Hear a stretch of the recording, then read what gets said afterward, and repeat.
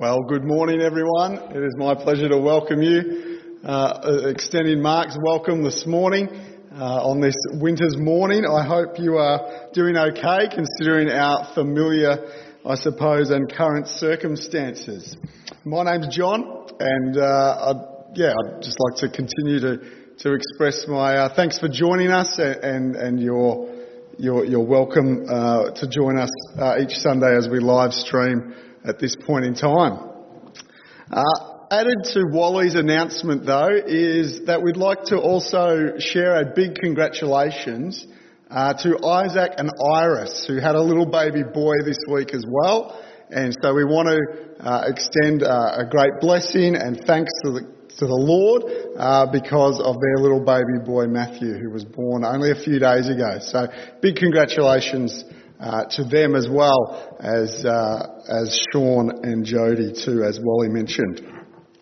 But this morning we continue our series called Jesus the Game Changer, and we're going to explore how the gospel interacts with culture, how it crosses cultural divides and makes an impact on people in all cultures. And so we're going to have a look at Acts 17. And as I read through that in a moment's time, we will see, I hope, that Paul talks about and shows us a way in which we interact with culture and the gospel interacts with culture. For from the earliest days of Christianity, we can observe that the gospel is a message that crosses cultures.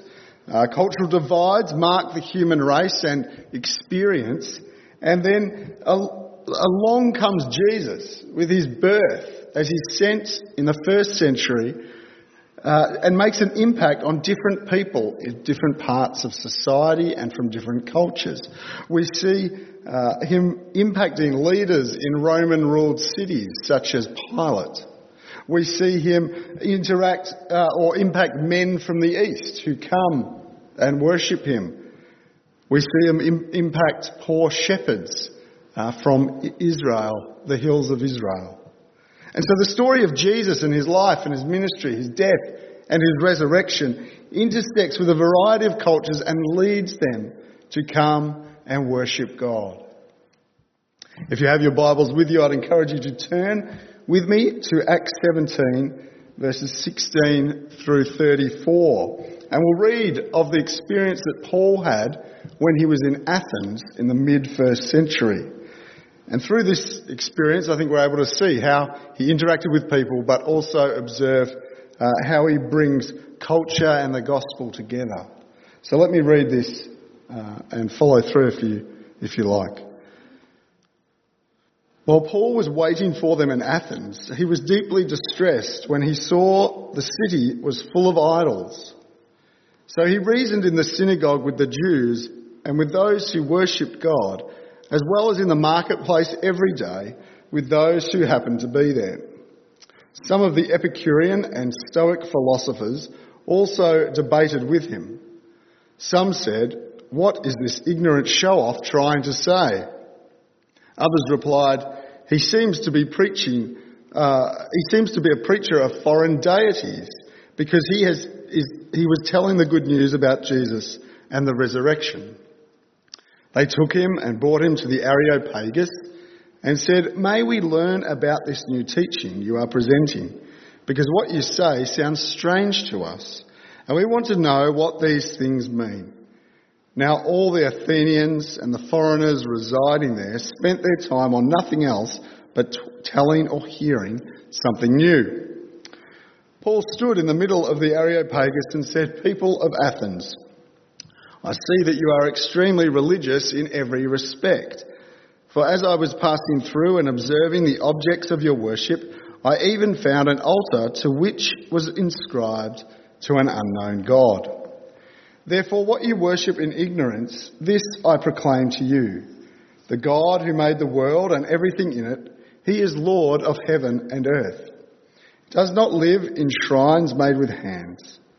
Neither is he served by human hands, as though he needed anything, since he himself gives everyone life and breath and all things. From one man he has made every nationality to live over the whole earth and has determined their appointed times and the boundaries of where they live. He did this so that they might seek God, and perhaps they might reach out and find him, though he is not far from each one of us. For in him we live and move and have our being, as even some of your own poets have said, for we are also his offspring. Since we are God's offspring then, we shouldn't think that the divine nature is like gold or silver or stone, an image fashioned by human art and imagination. Therefore, having overlooked the times of ignorance, God now commands all people everywhere to repent, because he has set a day when he is going to judge the world in righteousness by the man he has appointed. He has provided proof of this to everyone by raising him from the dead. When they heard about the resurrection of the dead, some began to ridicule him, and others said, "We'd like to hear from you again about this." So Paul left their presence. However, some people joined him and believed, including Dionysius, the Areopagite, a woman named Damaris, and others with them. Well, let's pray and then get into it, Lord Heavenly Father, we thank you for our time together this morning.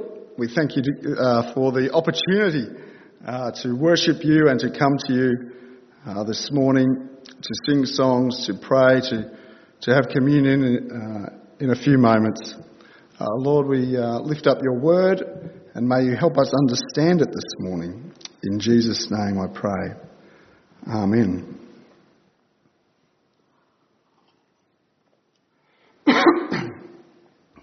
Excuse me.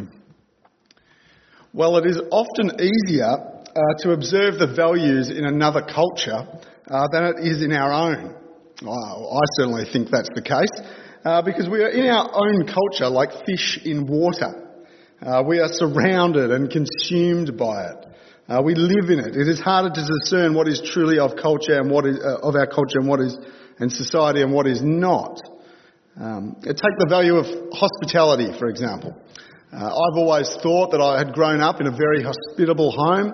I would like to think that I myself am very hospitable. I would like to think that many of my friends, or I can observe my friends, are great with hospitality as well. However, after living in the Middle East some 15 years ago now, lived there for a few years, well, there I was shown hospitality like I'd never experienced before. The constant invitations to visit, the amount of food and the expression of that food and meals provided in the homes, the opportunity to whittle away hours and hours and hours just sitting there and chatting and getting to know one another. This was considered much more valuable in Middle Eastern culture than it is in our Western, my own culture. In the Middle East, there comes an honour with having someone around at your home. There is an honour when someone comes and visits, when they say yes to coming to your house. The opposite end, though, there is also a shame when someone says no or doesn't come and visit after being invited. And even the way the house is set up is especially designed in order to facilitate and show the value of hospitality. So for we in the West, specifically I suppose in Melbourne, in our culture, we're not going to be offended if someone doesn't come around to our house next week when we say, come around for a meal, that'd be great, come on by. And we're probably not going to feel particularly honoured either, are we, if they do come around. We're going to say, that's nice, we had people come around to our house the other day, and that's sort of the extent of it. It's people coming around. The way we set out our houses is probably more to do with how we, our sleeping arrangements or our eating arrangements or our entertainment, rather than a concern for how and where visitors might sit when they do come to our house and what room would be best to set up and honour them in that way. I mean, even to push it a little further, I remember distinctly That as a sitting room is set up for someone to come and visit in a Middle Eastern home, there are subtle levels of honour going on within that room itself. You can tell that the most honoured person in that room is the one that is in the middle of the room, who has been come right into the centre of that room, who is next to the heater and who is next to the host. That is the most honourable position of the room. The least honourable position of the room is the one nearest the door, where it's a bit cooler, the draft's coming through. You're further away from the heater, from the host, and you're closer to the exit. Little subtle things that they value, the honour and shame going on. Some things that we don't even think about when we have people over or think about as what we value in our culture. And I share that because I think it's helpful to recognise that there are larger and smaller details in cultures, in every culture, that show what we value. And perhaps in ours, everything from the way we drive, to the way we wear, to the phone we have, to how we speak, to what the news headlines are, they all show what we value. They all show what we value in our culture in some form. They give insight into it in some form. And as we read this passage here of Paul's adventures to Athens, we see how he gained insight into the city. And keeping in mind, he did that while keeping in mind the gospel and wanting to share the story of Jesus to the people of Athens. But we see how he observed the culture. And that is my first point this morning, that we first see Paul do some observation. He observes what's going on.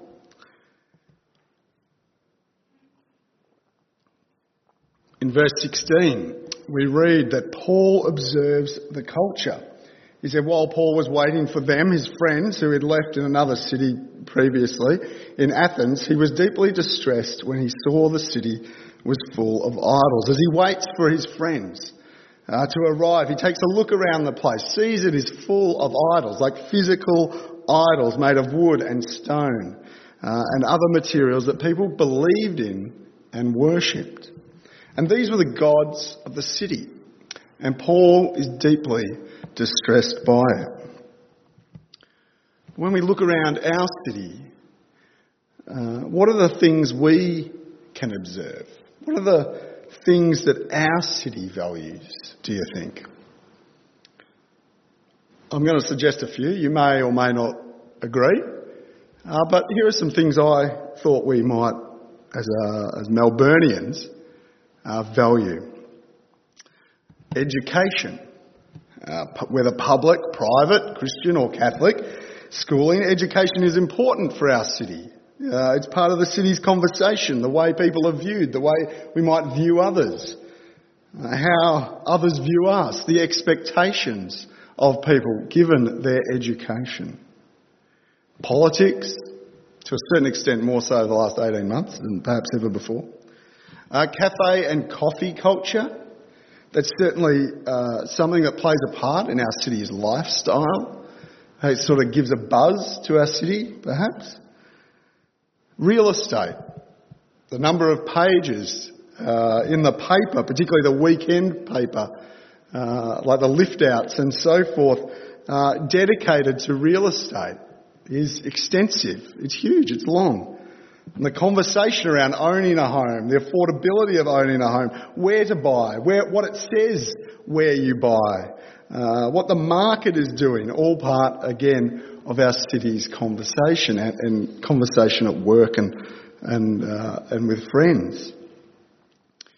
Certain personalities, perhaps, whether we want to name them as celebrities or not, but there are certain people with different platforms in our city that make the news or make commentary on our city and what is going on the radio, on the TV. Think of Neil Mitchell, think of Eddie Maguire, think of Andrew Bolt, Virginia Trioli, think of John Fane, Ross Stevenson, anyone on your AM dial perhaps. These people are our city's personalities and have a platform that speaks into our city. and our cultural values. But perhaps the biggest of the lot, and I suppose you could probably guess this one, that drives much of our city and shows what we value is sport. AFL particularly, isn't it? AFL football. Whether we like it or not, whether we follow it or not, well, you can't really get away from it. It's there online and in our papers and so forth, and plays a big part of our city's culture.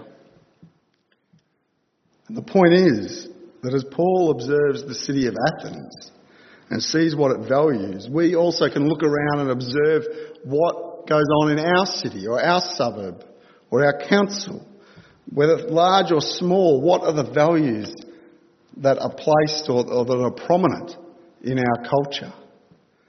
Because knowing what our cultural values are, well, that helps us navigate how we might engage with culture, particularly with the gospel.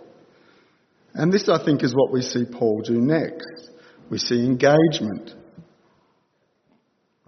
Verses 17 and 18. So he reasoned in the synagogues with the Jews and with those who worshipped God, as well as in the marketplace every day with those who happened to be there. Some of the Epicurean and Stoic philosophers also debated with him. Some said, "What is this ignorant show-off trying to say?"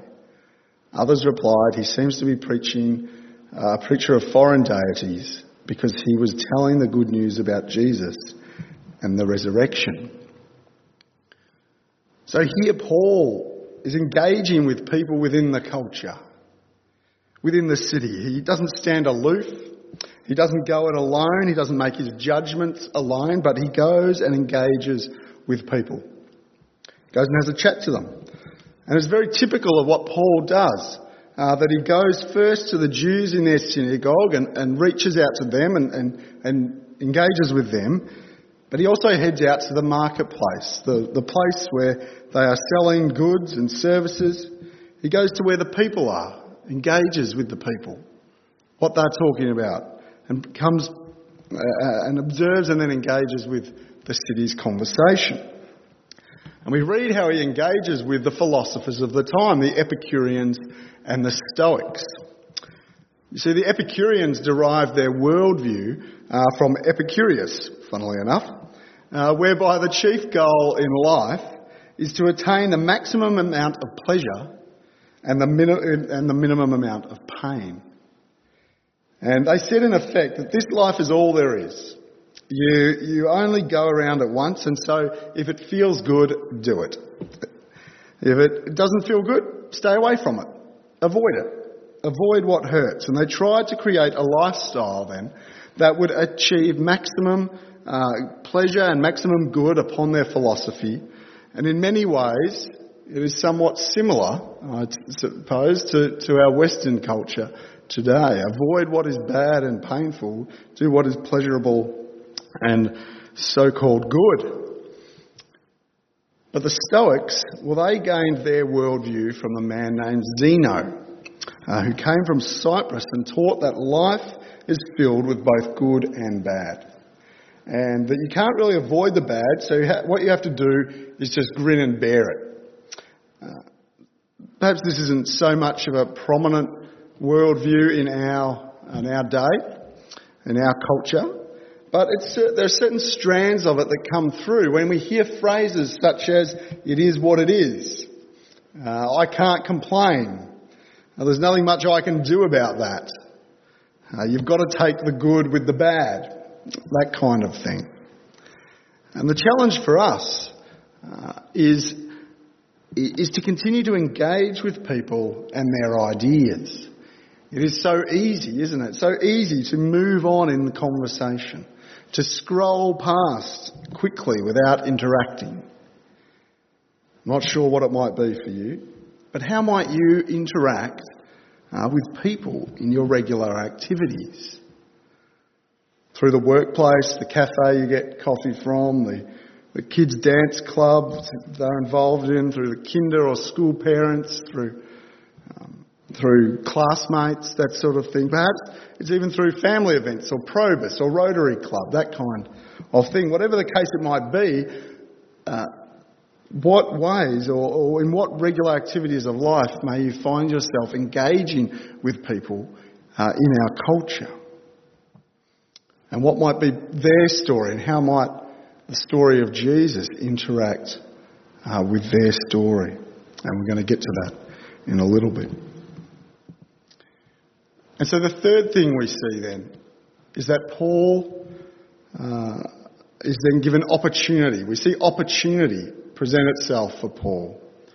In verses 19 to 21, he's given opportunity to speak to the people that he is engaged with. They're intrigued by what he's saying. I encourage you to turn to your Bibles and have a quick read of it if you can. But he has been telling the story of Jesus and the gospel with these people, and they are intrigued. They want to know a little bit more. Often we think that our friends and family or our neighbours aren't all that interested in the faith side of life. In fact, sometimes I think we convince ourselves that it's so hard to talk about faith because we never really talk about it. It's not often talked about. But in conversation, when we drop that we go to church on the weekend, or that we were involved in a particular faith-based activity, or that we've read a good Christian book recently, or we might offer to pray for someone, perhaps what we share on our social media feeds, all of these things, even showing the slightest care or interest in someone else who is surprised by that perhaps, these sorts of things can pique the interest of others.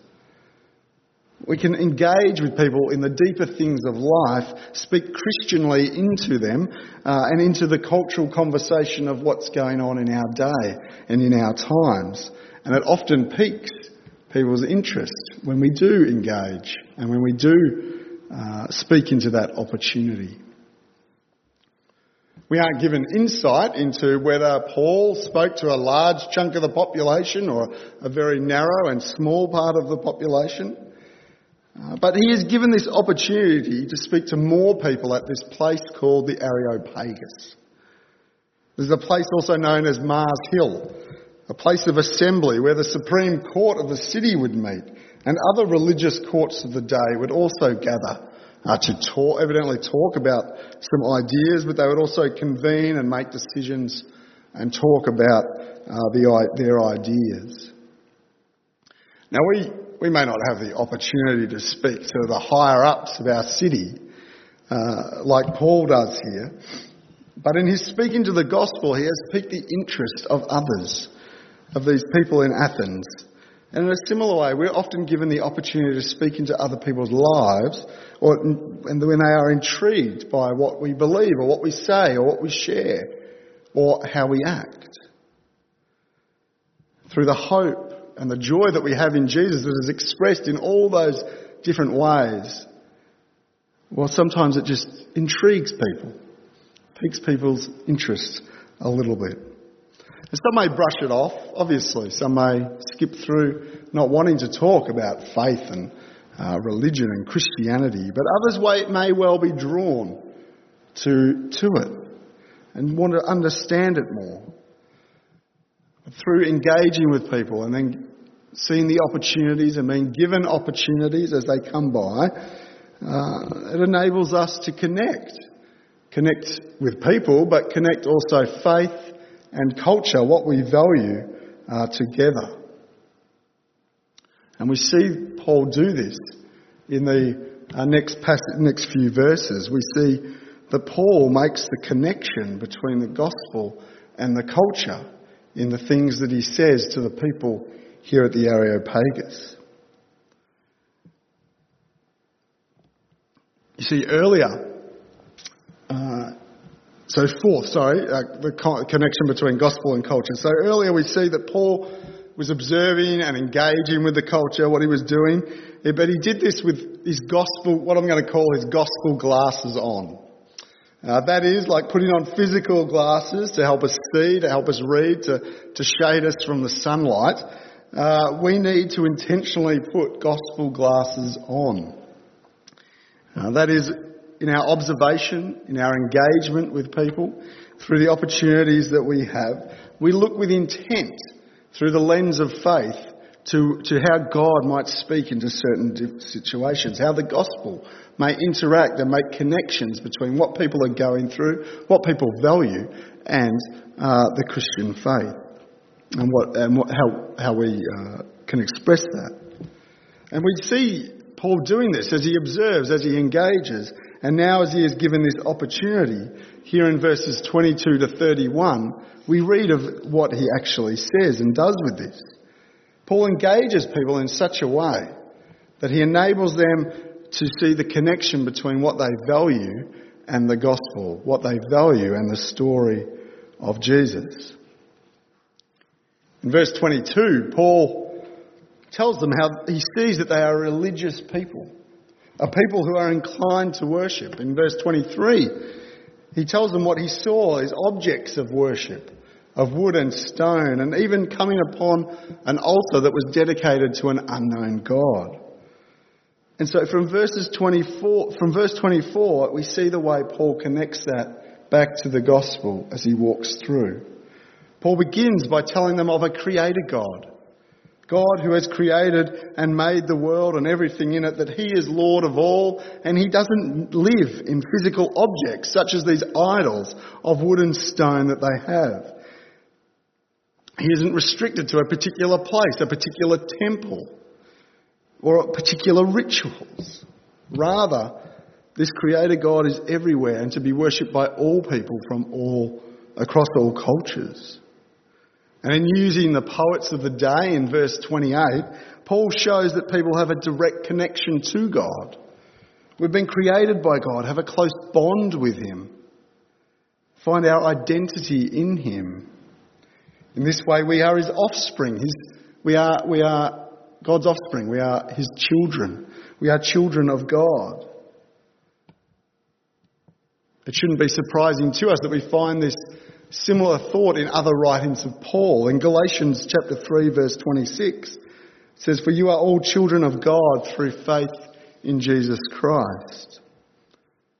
And in his letter to Romans chapter 8, verse 14, it says, "For all who are being led by the Spirit of God, these are children of God." In our connection and relationship as part of God's family, we don't require rituals or images or places or particular styles in order to worship him. We might favour some or prefer some. But what is required of us is to come to him, to repent, and to recognise him as Lord of our life and of our heart. And this can be unpacked more, which I'm not going to do, but we see the way that Paul connects the story of God with the story of Athens. And he goes from this picture of God as creator, this broad picture of God as creator, rather than the created idols that these people in the city are worshipping and make for their worship. And he then gets into the details about the images and the idols and the religious worship that they undertake. And so as an idea I had this week, I thought, why don't we do that for a couple of things that our city, our culture values? We think about this for our own culture, and perhaps the two clear examples or two examples that I will use this morning are for sport and for education. And so I've written this and we'll present this now in a way in which Paul has written this. I'm sort of using some of his language and so forth. But I want to do that so that you can grasp what I mean when I say he brings culture and the gospel together. So let me present the sport one first. Let's see. I hope you can get this, what I mean. People of Melbourne, I see that you are religious in your zeal for football. As I read the Herald Sun, as I walked down Swanston Street, as I had coffee at a cafe in Fed Square, and then as I headed into the game at the G, I saw your places of worship. I even came upon statues dedicated to the sporting achievements of past players. I see you value this great auditorium, the MCG, where you descend to watch contests each week, when you can, where you come to show your support, to shout and cheer for the players that are on your team. I even see you fork out funds for the privilege of doing so and pass the tradition onto your children and onto your children's children. Therefore, in your worship of these teams and players, in your search for joy and for hope with each round of the season, this I proclaim to you, that there is a God who has created you to find joy and hope in Him alone. A joy and hope that isn't only offered once a week or for a particular portion of the year, but it is a joy and hope that is constant, that is eternal. While you place your joy and hope in a weekly game of football, of which you have no true connection or control over, there is a God who cares for you and has control of this world. He is a God who gives hope to the hopeless and joy to the dissatisfied. Through His Son Jesus, who came into the world and resonates with our own experiences and emotions, we find eternal hope. Rather than seek joy and hope in the performance of others, we can have an everlasting joy and hope in God for ourselves. Therefore, God calls us to repent of the false gods, the false joys, the false hopes we place in other people and other things in our life, and come to Him.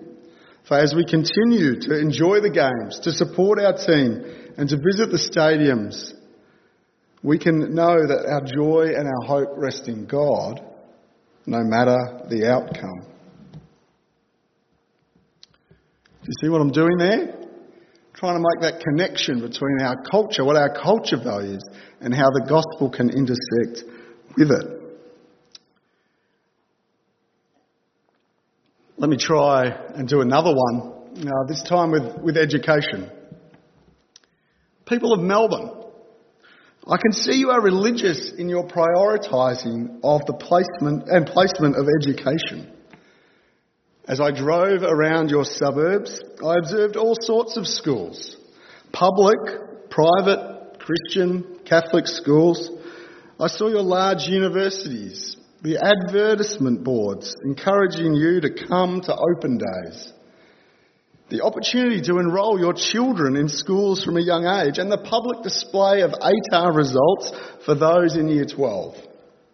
It is evident that you value education and the results of your students. It is clear that knowledge about our world is important to you and your family. It's something of high value to your city.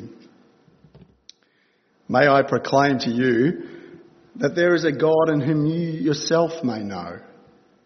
A God who has made Himself known to humanity since the beginning of the world. This God is a God of all knowledge, and in making Himself known to us, we are also able to know and be known by Him.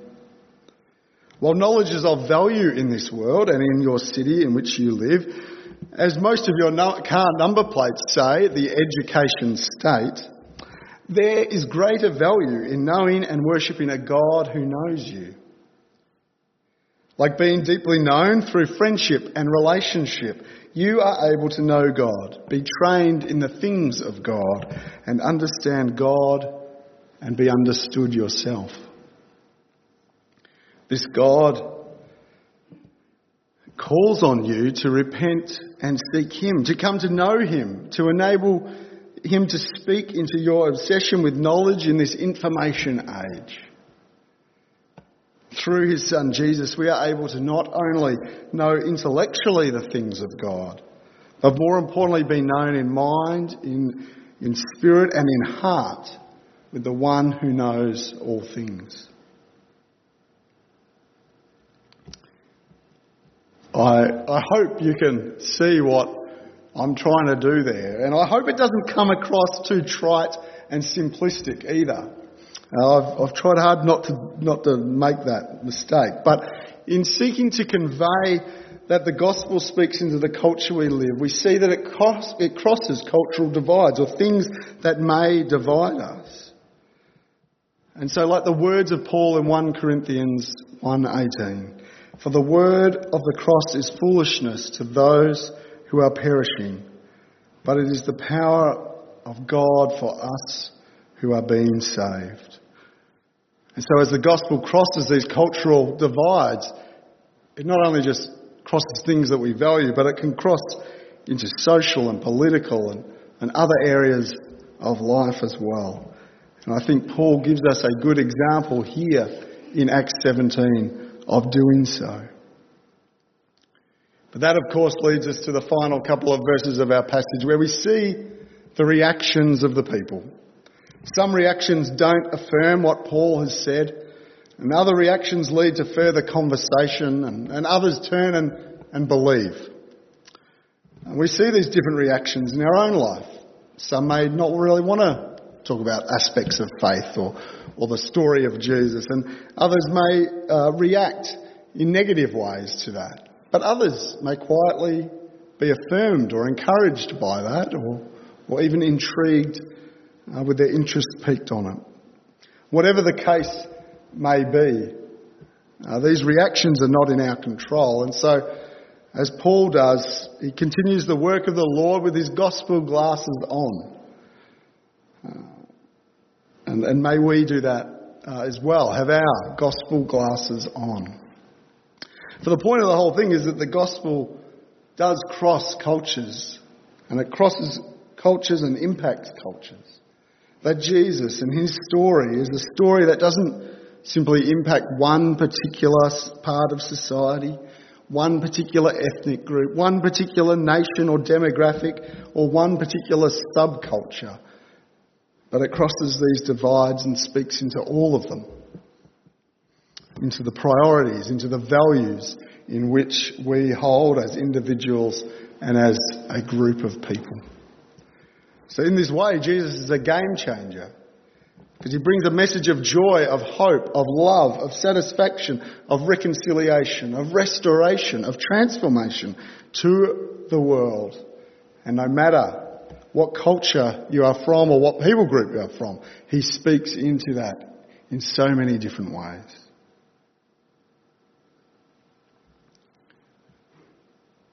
As we close this morning, by turning towards communion, I invite you to take a moment to ponder this gospel of Jesus, the story of what God has done through him. How does it impact your life? And in particular, how does it impact the things that you value? Things that you value and hold on to tightly. Perhaps it's something I've mentioned this morning, perhaps it's something else. But in remembrance of Jesus, we come to communion to confess our sin and remember the forgiveness that he offers us. We often end up falling into sin, don't we, when we place our own values and priorities over the things of God, over God himself. And so with Jesus, we find our values turned upside down. We commit again as we remember what God has done through him, through the cross, to remember to place him at the centre of our heart and of our being. For his blood is shed and his body is given for our joy and our hope. In celebrating communion this morning, we do so among believers throughout our city and across the world and from different parts of the world and from different cultures. And we do it together, marking a commitment, marking the commitment that God has made to us through his Son Jesus, by these elements of bread and juice. And so I encourage you to take communion in your own time this morning, as you are in your homes. Take time to reflect on your own values and the way in which Jesus impacts and transforms them. I'm going to close by reading that passage about the Lord's Supper from 1 Corinthians 11, verses 23 to 26, and then I shall close in prayer and bless you on your day. It says this: "For I received from the Lord what I also passed on to you. On the night when he was betrayed, the Lord Jesus took bread, and when he had given thanks, broke it, and said, 'This is my body, which is for you. Do this in remembrance of me.'"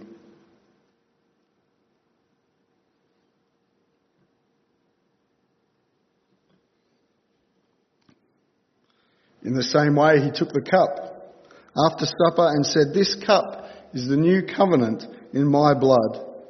Do this as often as you drink it in remembrance of me. For as often as you eat this bread and drink this cup, you proclaim the Lord's death until he comes."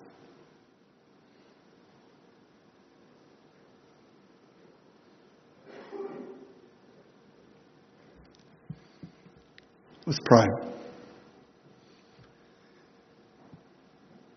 Dear Heavenly Father, we thank you for what you have done through your Son Jesus. We thank you this morning for the cross on which he died, for his body sacrificed for us, for his blood shed for us. Lord, we are in awe and full of thankfulness because of what you have done, the way in which you have restored us into relationship with you, and give us an unending joy and hope for this life and the life to come. Lord, we are thankful that you are a God of all, and that you have sent Jesus for all people and for all cultures. And Lord, we thank you for the example here of Paul in Athens as he observes, as he engages, as he connects. Lord, help us also to have our gospel glasses on in the conversation that we have with people, that we may share your good news with others in word and deed. Lord, we thank you for our time together this morning, and I pray a particular blessing this morning on our people and those connected with RBC and checking out our live stream this morning. Lord, may you be with them today and this week in this season. In Jesus' name, amen.